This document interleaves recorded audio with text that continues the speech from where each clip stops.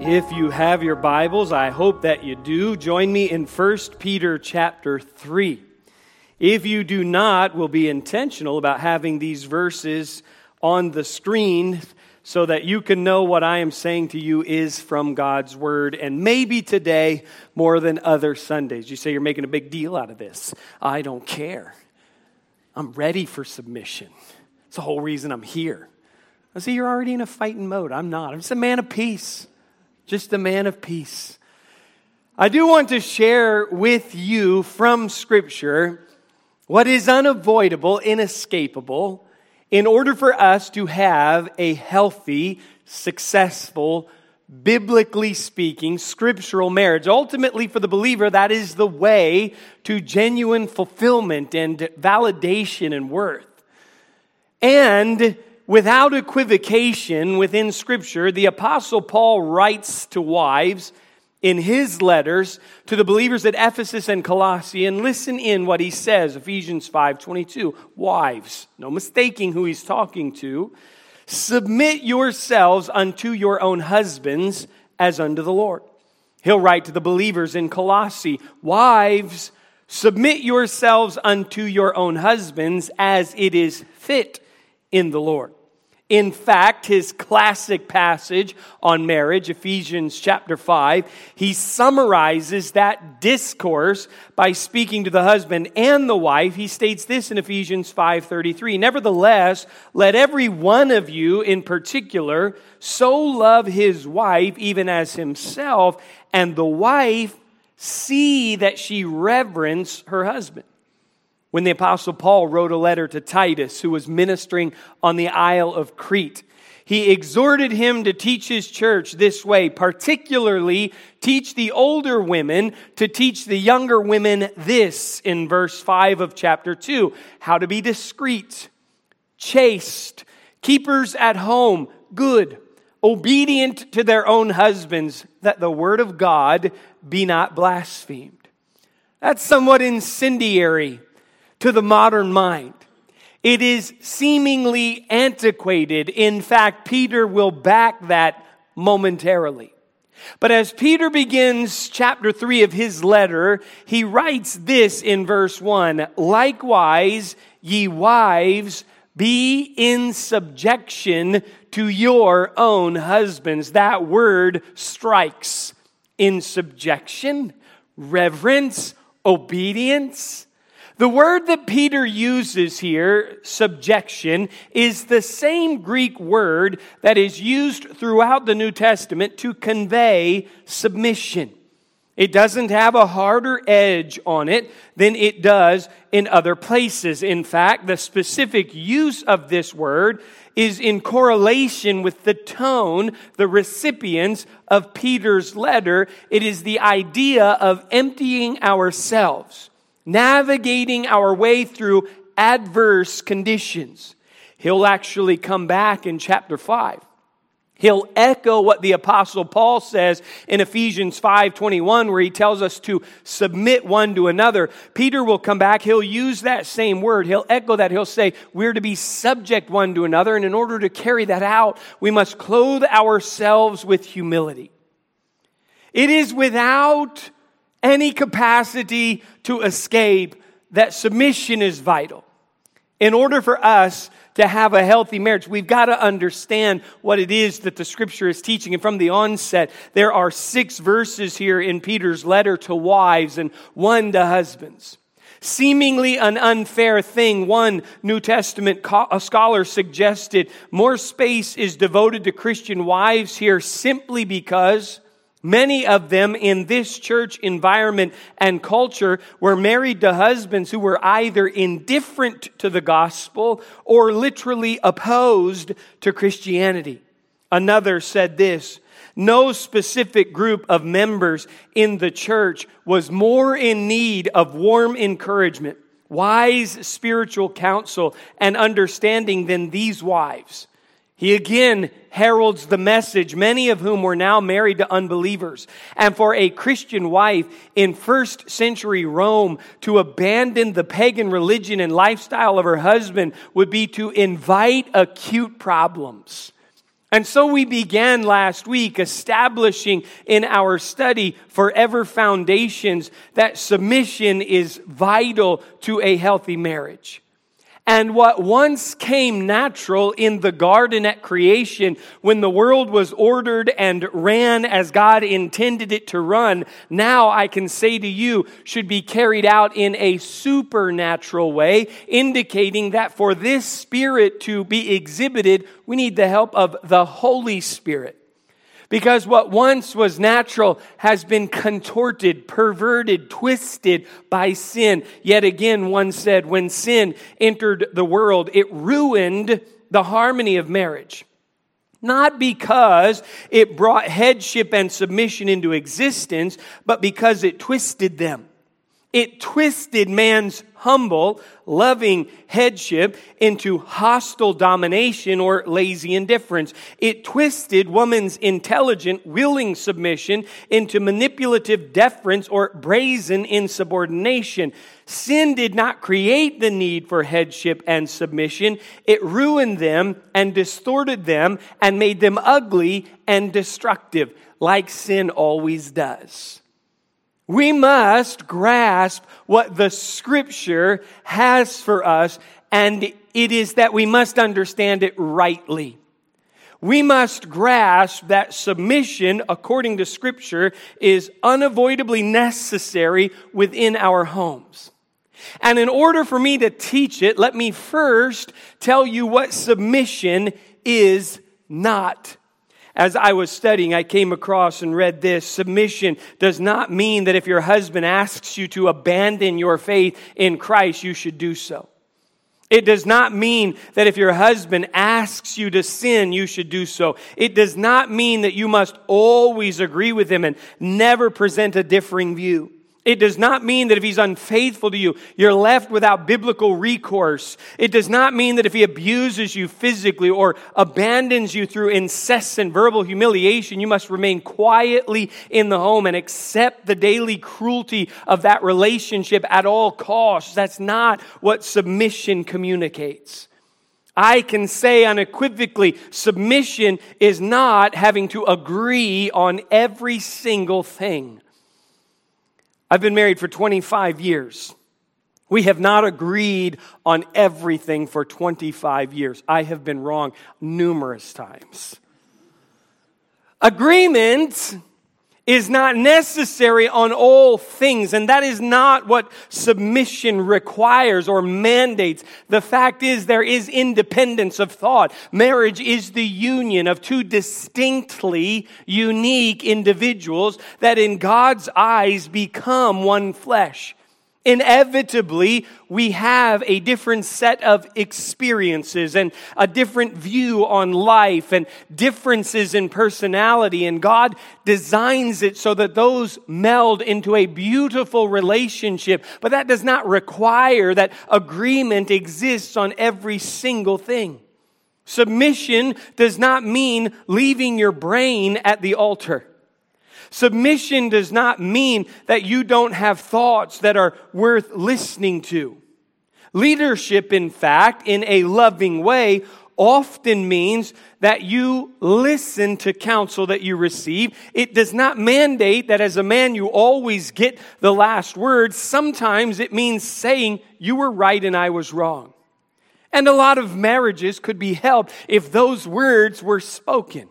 Submission does not mean living or acting in fear. The Scripture teaches us that perfect love casteth out fear. That we have not been given a mind that is coerced by fear. Rather, we've been given a sound mind. We're not manipulated by fear. In fact, the God-fearing wife is fearless, finding her identity in Christ. I reiterate, biblical submission is not the basis for verbal or physical abuse. It's not a free pass for violence. It's not a free pass for bad behavior. It's not something that is coerced. It is something that is given. In fact, as I was studying, I came across this yet again. Submission the difference between being subjugated or submitting. Subjugation is the act of a ruler to force obedience. One who uses fear or force or intimidation to break the will of someone, so that eventually they capitulate and surrender. They have been conquered. They have been subjugated. Submission, rather, is the act of someone who acknowledges legitimate authority, willingly arranges himself or herself accordingly. Submission is voluntary, never forced, responding to the divine order of things, first in heart, then in the life. To see the biblical example, we look at the church. The church has not been ruthlessly conquered by Jesus Christ. The church was won by Christ. And so willingly we submit to His rule and guidance and instruction. We acknowledge His right to govern and acknowledge His overwhelming love. And we respond to His Spirit. We arrange our lives according to that. Thereby a wife has not been conquered by her husband. She's not been sovereignly claimed by him. Rather, she has been pursued and wooed and loved and won. And now God calls on her to submit to her husband's leadership, to acknowledge that in the ordering of the family, God has ordained that role of leadership and the expectation of submission. The consistent instruction of the Bible is that the one under authority offers submission. Foreign to the Bible is that the one with authority must force the subjection of those underneath of them. That is not what submission is. The second that you use that word, it is incendiary. It feels like our flesh prickles up against it. But I must be clear that leadership is not dictatorship, but it is the loving exercise of divine authority underneath the lordship of Jesus Christ. Submission. That's what submission is not. But we have to understand, if we're ever going to live this out, what is submission. And for us to grasp that, we have to know what the word means. It means to willingly rank under, to voluntarily assist in order to complete.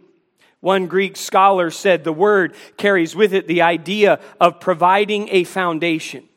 A woman with this God-glorifying perspective can say, as I voluntarily submit to my husband, I am completing him. I am helping him fulfill his responsibilities, helping him to become the man, the husband, the leader that God intended him to be. This stands up to our eternal principles, our forever foundations, which we unearthed all the way back in Genesis, where God ordained the marriage. God looked at creation and He said, everything is good.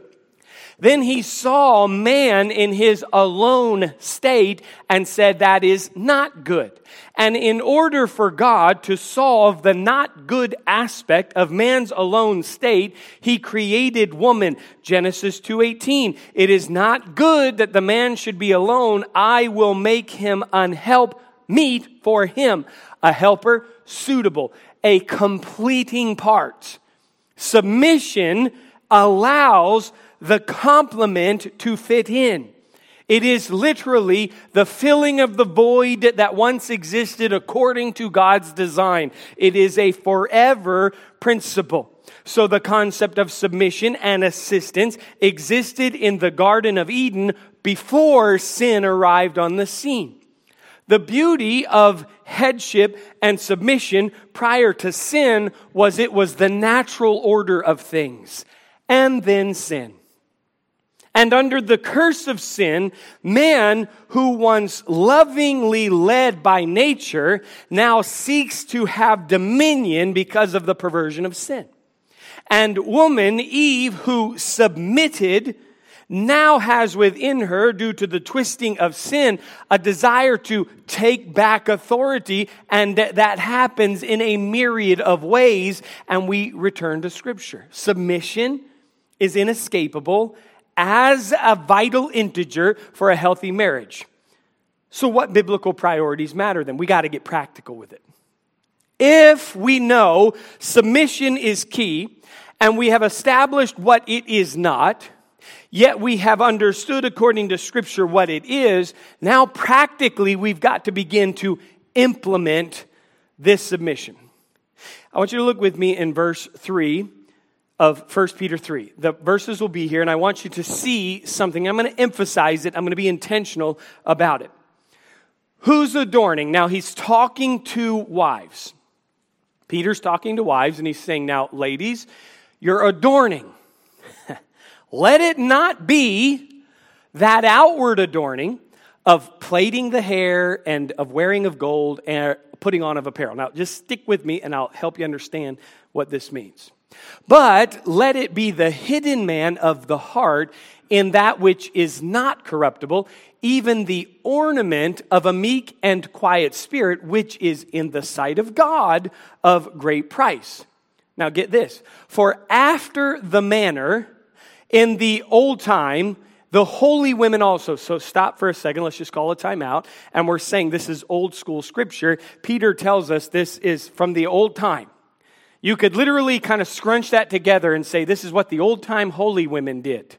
You say, if there's anything I've never wanted to be, it's an old-time holy woman. I understand.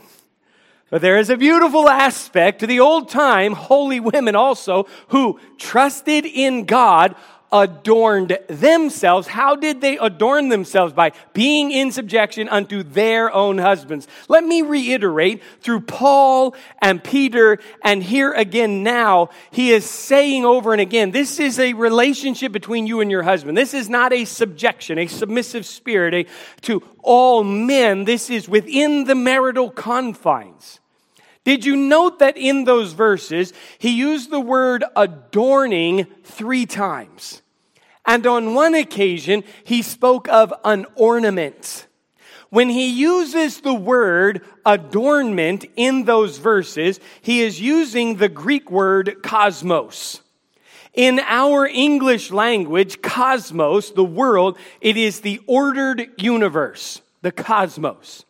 We transliterate that Greek word cosmos here, that's what he's using, the adornment, and we get our English word cosmetics.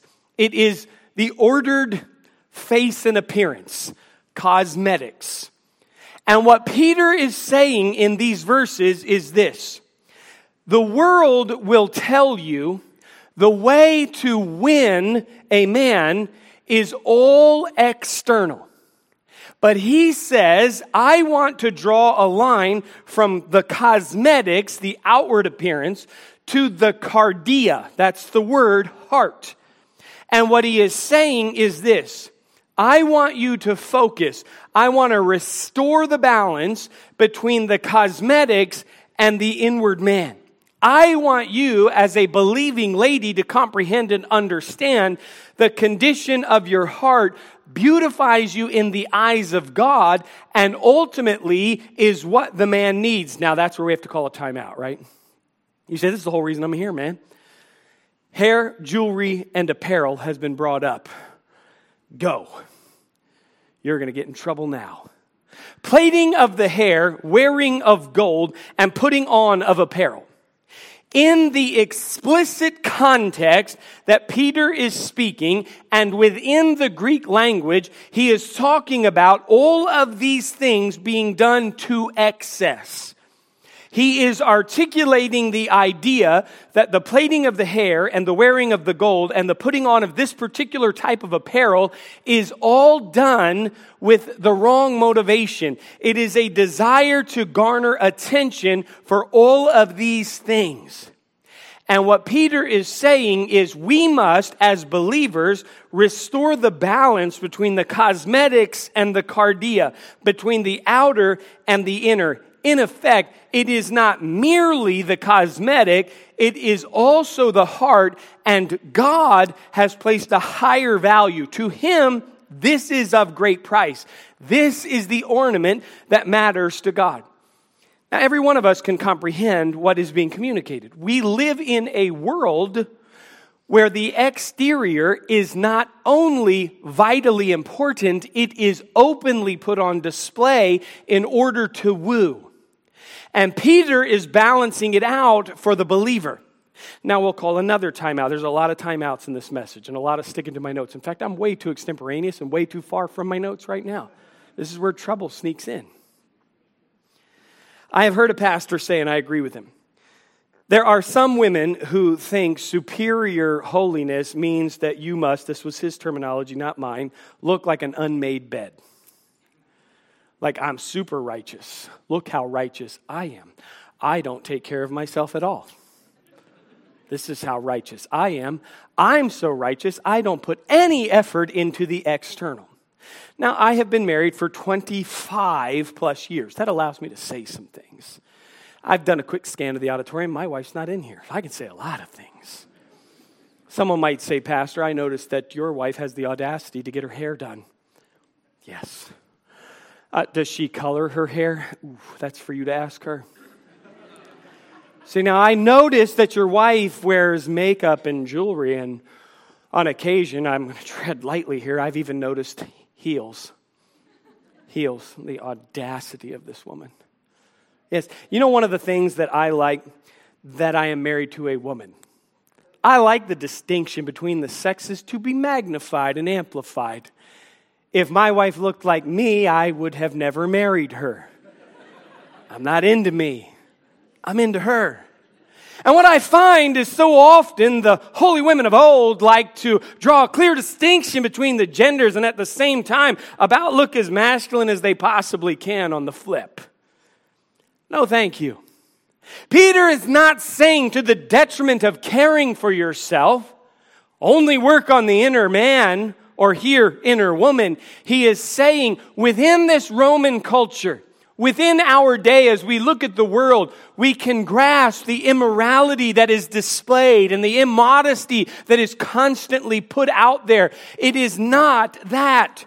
You, in effect, understand Peter is freeing the woman from being bound to the external appearance. You are going to age, he says. I'm not being crass. I'm not being ugly. He is saying you remain beautiful by that which is never changing, the internal. Grasp what he's teaching.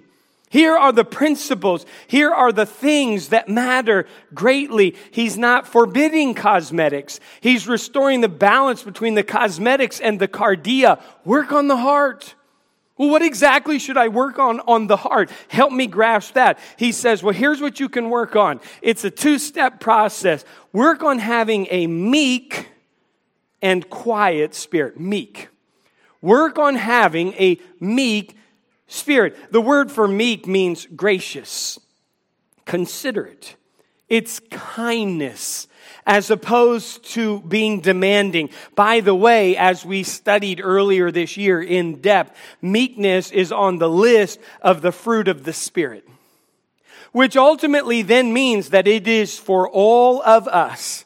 It also communicates to us that the meekness that is being asked for here by Scripture is not you subjugating your personality and just zipping your lips. It is a fruit of the Spirit that you exhibit because you are under the control, under the dominion, under the influence of the Holy Spirit. You live out meekness. Jesus Christ was described as meek. Meekness does not mean meekness. Peter is not recommending that women here become doormats or open to abuse. He's not suggesting that women cannot share their minds or their opinions. In fact, Jesus was known by that quality of meekness, yet he spoke his mind. Jesus was meek, yet he shared his opinion. But Jesus would never be considered out of control. Hold on, he flipped tables over at the temple. I can do that part. That's righteous indignation. That's actually offered up to us as an example of zeal for God. It was a fulfillment of Old Testament prophecy. Jesus was meek. This is gentleness. This is a considerate nature. This is kindness lived out. This is not a manipulating of your words merely or a twisting of your personality only. This is the dominion of the Holy Spirit. This is living out under the influence of the Holy Spirit meekly, and a quiet spirit. Oh boy, he told women to be quiet. He said, have a quiet spirit. Now, this does not mean never making a sound. In fact, the word that Peter uses here relates to peace. She is literally at peace. One Greek scholar said this word describes someone who calmly bears the disturbance created by others without creating a disturbance themselves. When you think of the immediate context, again you grasp you are dependent upon the Holy Spirit. In effect, when things around her are warlike, she is pursuing peace. It is a quiet nature. And again, this is how believers should live. Seek peace and ensue it. Chase it down like a predator chasing prey, the scripture says. Jesus said, blessed are the peacemakers, not just keepers, but those who go out of their way to make peace. Now just walk with me for a second. The forever principles have already told us that we are of equal value. That God ordained marriage, and it is for the betterment and fulfillment of all. Marriage was God's idea, and family was His plan. Undoubtedly, it's under attack, and it has been mangled and twisted by sin. So we return to our biblical moorings, and unequivocally the Scripture says to submit. We know what it is not, we know what it is, a willing rank under. And to get practical with it, to live it out, here's what Peter says, restore the balance. Restore the balance. Order the inside. God views that as something of great price. Wear that ornament. Put that jewelry on. And it is a meek and a quiet spirit. Gentleness and considerateness and kindness and pursuing peace, all under the dominion of the Holy Spirit. See, I know that women cannot have personalities and they can't have a sense of humor and we can never dress nice. We have to basically wear burlap. That's all we can do and just sit quietly with our heads down. I don't see that within Scripture. Not anywhere within Scripture. And we're going to grasp this in a second because I know someone is sitting out there and they're thinking to themselves, I'm not getting up and leaving this room until you address the verse that says Sarah called Abraham Lord. So let's go there right now. Verse 6, notice what he says. Even as Sarah obeyed Abraham, calling him Lord, and men are thinking to themselves, yep, this is the one I have been waiting for. In fact, hon, you might want to learn to curtsy like a little of this, because when I enter a room, Lord, is that, are you serious now? You're going to go there. I'm going there. This is in Peter's letter. Even as Sarah obeyed Abraham, calling him Lord. Get this, whose daughters ye are, as long as ye do well, and are not afraid with any amazement. What are we talking about? Now, I love that the Scripture gives us the answer here. I don't believe that every time Abraham entered the tent that he was bowed to and called Lord. In fact, it is able to be established within Scripture that we know of one instance where Sarah called Abraham Lord, and I'll take you there in a moment. Peter is referring to a moment in their marriage where angelic visitors have come and announced to an elderly Abraham that he and Sarah are going to have a child. When Sarah hears the announcement, she laughs to herself because she is 90 years old and Abraham is 100 years old. And when the angelic visitors look at her and say, hey, now you laughed, she responds and says, now here was my thought process. Sarah laughed within herself, saying, after I am waxed old, shall I have pleasure, my Lord being old also? There it is. There's the instance. You say, so you're telling me right now she didn't curtsy every time that Abraham entered the tent. He threw the tent open and go, Lord, can I get you the goat off the fire pit now, Lord? Do you need me to get your camel girdle now, Lord? Should I stand and fan you, Lord Abraham? When she says that, in that moment in time, what is communicated in the language is this is literally an ongoing spirit of reverence and esteem for her husband in his position. By the way, Abraham was not perfect. Neither was Sarah. In fact, there were times that Abraham coerced Sarah to lie about being his sister. And Sarah had opinions about how things could get accomplished by offering up her handmaid. This was a union of two sinful adults just like you and I. But Sarah is cataloged in the chapter of great faith, Hebrews 11, because overriding all of these imperfections and these moments of failings, she had an ongoing spirit of esteem and reverence for her husband. This was an ongoing thing. That phrase has given people opportunity to jump all over it and say this scriptural system is tantamount to slavery. But if you just grasp the context of their marriage, you'll note that Sarah isn't bowing and scraping. She wasn't a wallflower. She wasn't weak-minded. She wasn't a doormat. But she had an ongoing spirit of reverence toward her husband. In effect, she was submissive. It was a pattern in her life, an attitude of consideration, an attitude of deference. More than once within Scripture, we can see her challenge him to think differently. But at the same time, when he leaves the land of his people, going on a journey where he doesn't even know the end destination, she goes with him. She was completing him. She was in her life esteeming and offering deference and reverence to him. And he says, look, if you will live out this scriptural principle, then you are her daughter in effect. You're honoring God because you're bearing that family resemblance. You say, man, I just don't think she was married to what I'm married to.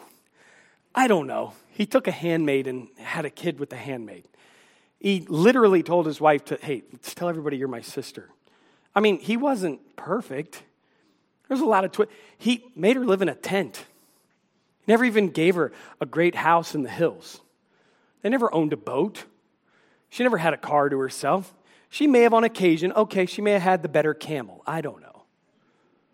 I don't think she ever had a closet full of really great stuff. And this is like animal hides and tanned leathers and stuff. Open-toed sandals all the time. This is her life. I don't think her tent smelled great. I don't think Abraham smelled great. I think he had a pretty gnarly beard. That's what I think. I think they went at each other. I think there were times they were tired, but there was an overriding attitude of faith in God. And prevalent throughout this entire Testament, this discourse, is not Peter with a misogynistic tone telling women how to behave. This is Peter articulating the forever foundational eternal principles of Scripture. Men and women are of equal value. But they have distinct roles. And marriage being God's idea and family being God's plan, navigating a sin-cursed world is that we, as husbands, must return to a selfless love, and women, as wives, must return to a selfless submission. Submission is not a free pass for abuse and bad behavior. It's a willingness to rank under. It's not coerced from. It's offered to.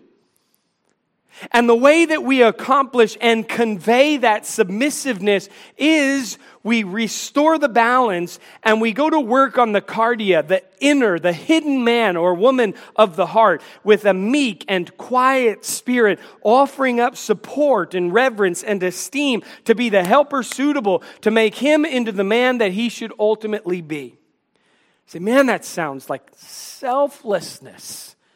There are times that he's so dumb. He needs to hear from me. He does need to hear from you. But listen, it is possible to communicate helpful things in a meek and quiet and deferential and considerate way. That's why God gave us each other. To the husband who has begun to devalue what he has in his wife, may I remind you that God said, a man that finds a wife finds a good thing. So, well, she used to be a good thing about 15 years ago, but honestly, Pastor, it is a mediocre thing at best. It's a good thing. The intrinsic value does not fluctuate on the external. The intrinsic value does not fluctuate on behavior. God said that's a good thing. God has placed a high value on her in your life. He formed that union and God values that union. He does. And he looks at the woman and he says, I know that you seek validation from your culture. And the only way to get validation from your culture is to work so desperately hard and go over the top and be extravagant in the plaiting of your hair and the putting on of gold and the wearing of apparel, attempting, striving, trying to get attention for all the wrong reasons. And it's a miserable way to live because it doesn't all stay as it once was and you just can't keep up and compete. So restore the balance. Free yourself from that bondage. Free yourself from that prison. Work on the hidden cardia. Move from the cosmetic to the cardia, from the outward to the inner, and be under the influence of the Holy Spirit, considerate and kind, quiet, peaceable, and seeking peace, a harbor in the storm. Understand that esteem, that reverence, that deference, that respect that you offer validates and affirms and builds him up. He isn't going to be perfect, and you're not going to be perfect, but that's what God places value on. Which indicates to us that we don't have to find our validation from our culture. We don't even at times have to find our validation from our husbands. Our hope is sourced in God. And our esteem and value is sourced in God. And if this is what God says is of great value, then that is what I will pursue. And in that, I will find fulfillment and validation. I think when Peter wrote this letter, it probably arrested the attention of the congregation because there was a lot of ladies in church alone. In the midst of a pagan Roman culture, where extravagance was always put on display, and that's where worth was found, Peter says, you don't have to do that. You don't have to live like that. It's selflessness. You say, honestly, Pastor, every time I come to this portion of Scripture, I think to myself, wives are to submit and husbands are to love. But if you want to be honest, Pastor, I think wives have to submit and love. We always get the worst end of the stick. Unless you come back next week and we talk about biblical love. And I will tell you this, you will be able to elbow a bruise into your husband's arm. Because I can almost guarantee you that according to Christ's standard of love, every one of us are failing miserably. You say, well, you know, the benefit to coming here is to know that you and Christy have a perfect marriage, and so everything that you say is from that vantage point. And you're right. We've got it figured out. I am a doofus of a husband. I get tired, and honestly, I'm a dirtbag when I'm tired. I can be mean and condescending. And listen, here's something that strikes me on occasion when I see a picture of myself or a mirror. I am not what I once was.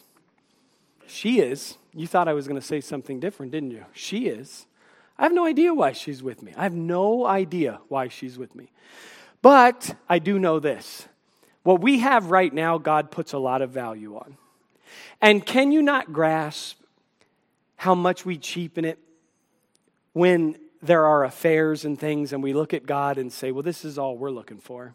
We devalue what you greatly value, and this is our aim. It's so base, and God has such a higher aim for us. And listen, I am not saying those holy women of old. This is old-time teaching, and those old-time holy women lived this out. They did. But it doesn't mean that you can't look nice and take care of yourself. I reject and resent and think that's a perversion and a twisting of Scripture. And I mean that with conviction. But we got to restore the balance because things have gotten out of kilter. And ladies are striving for value and worth, and they're just struggling to find it. And God has said, let yourself off the hook. Here it is. It's actually a better way of life. Would you please bow your heads just for a moment?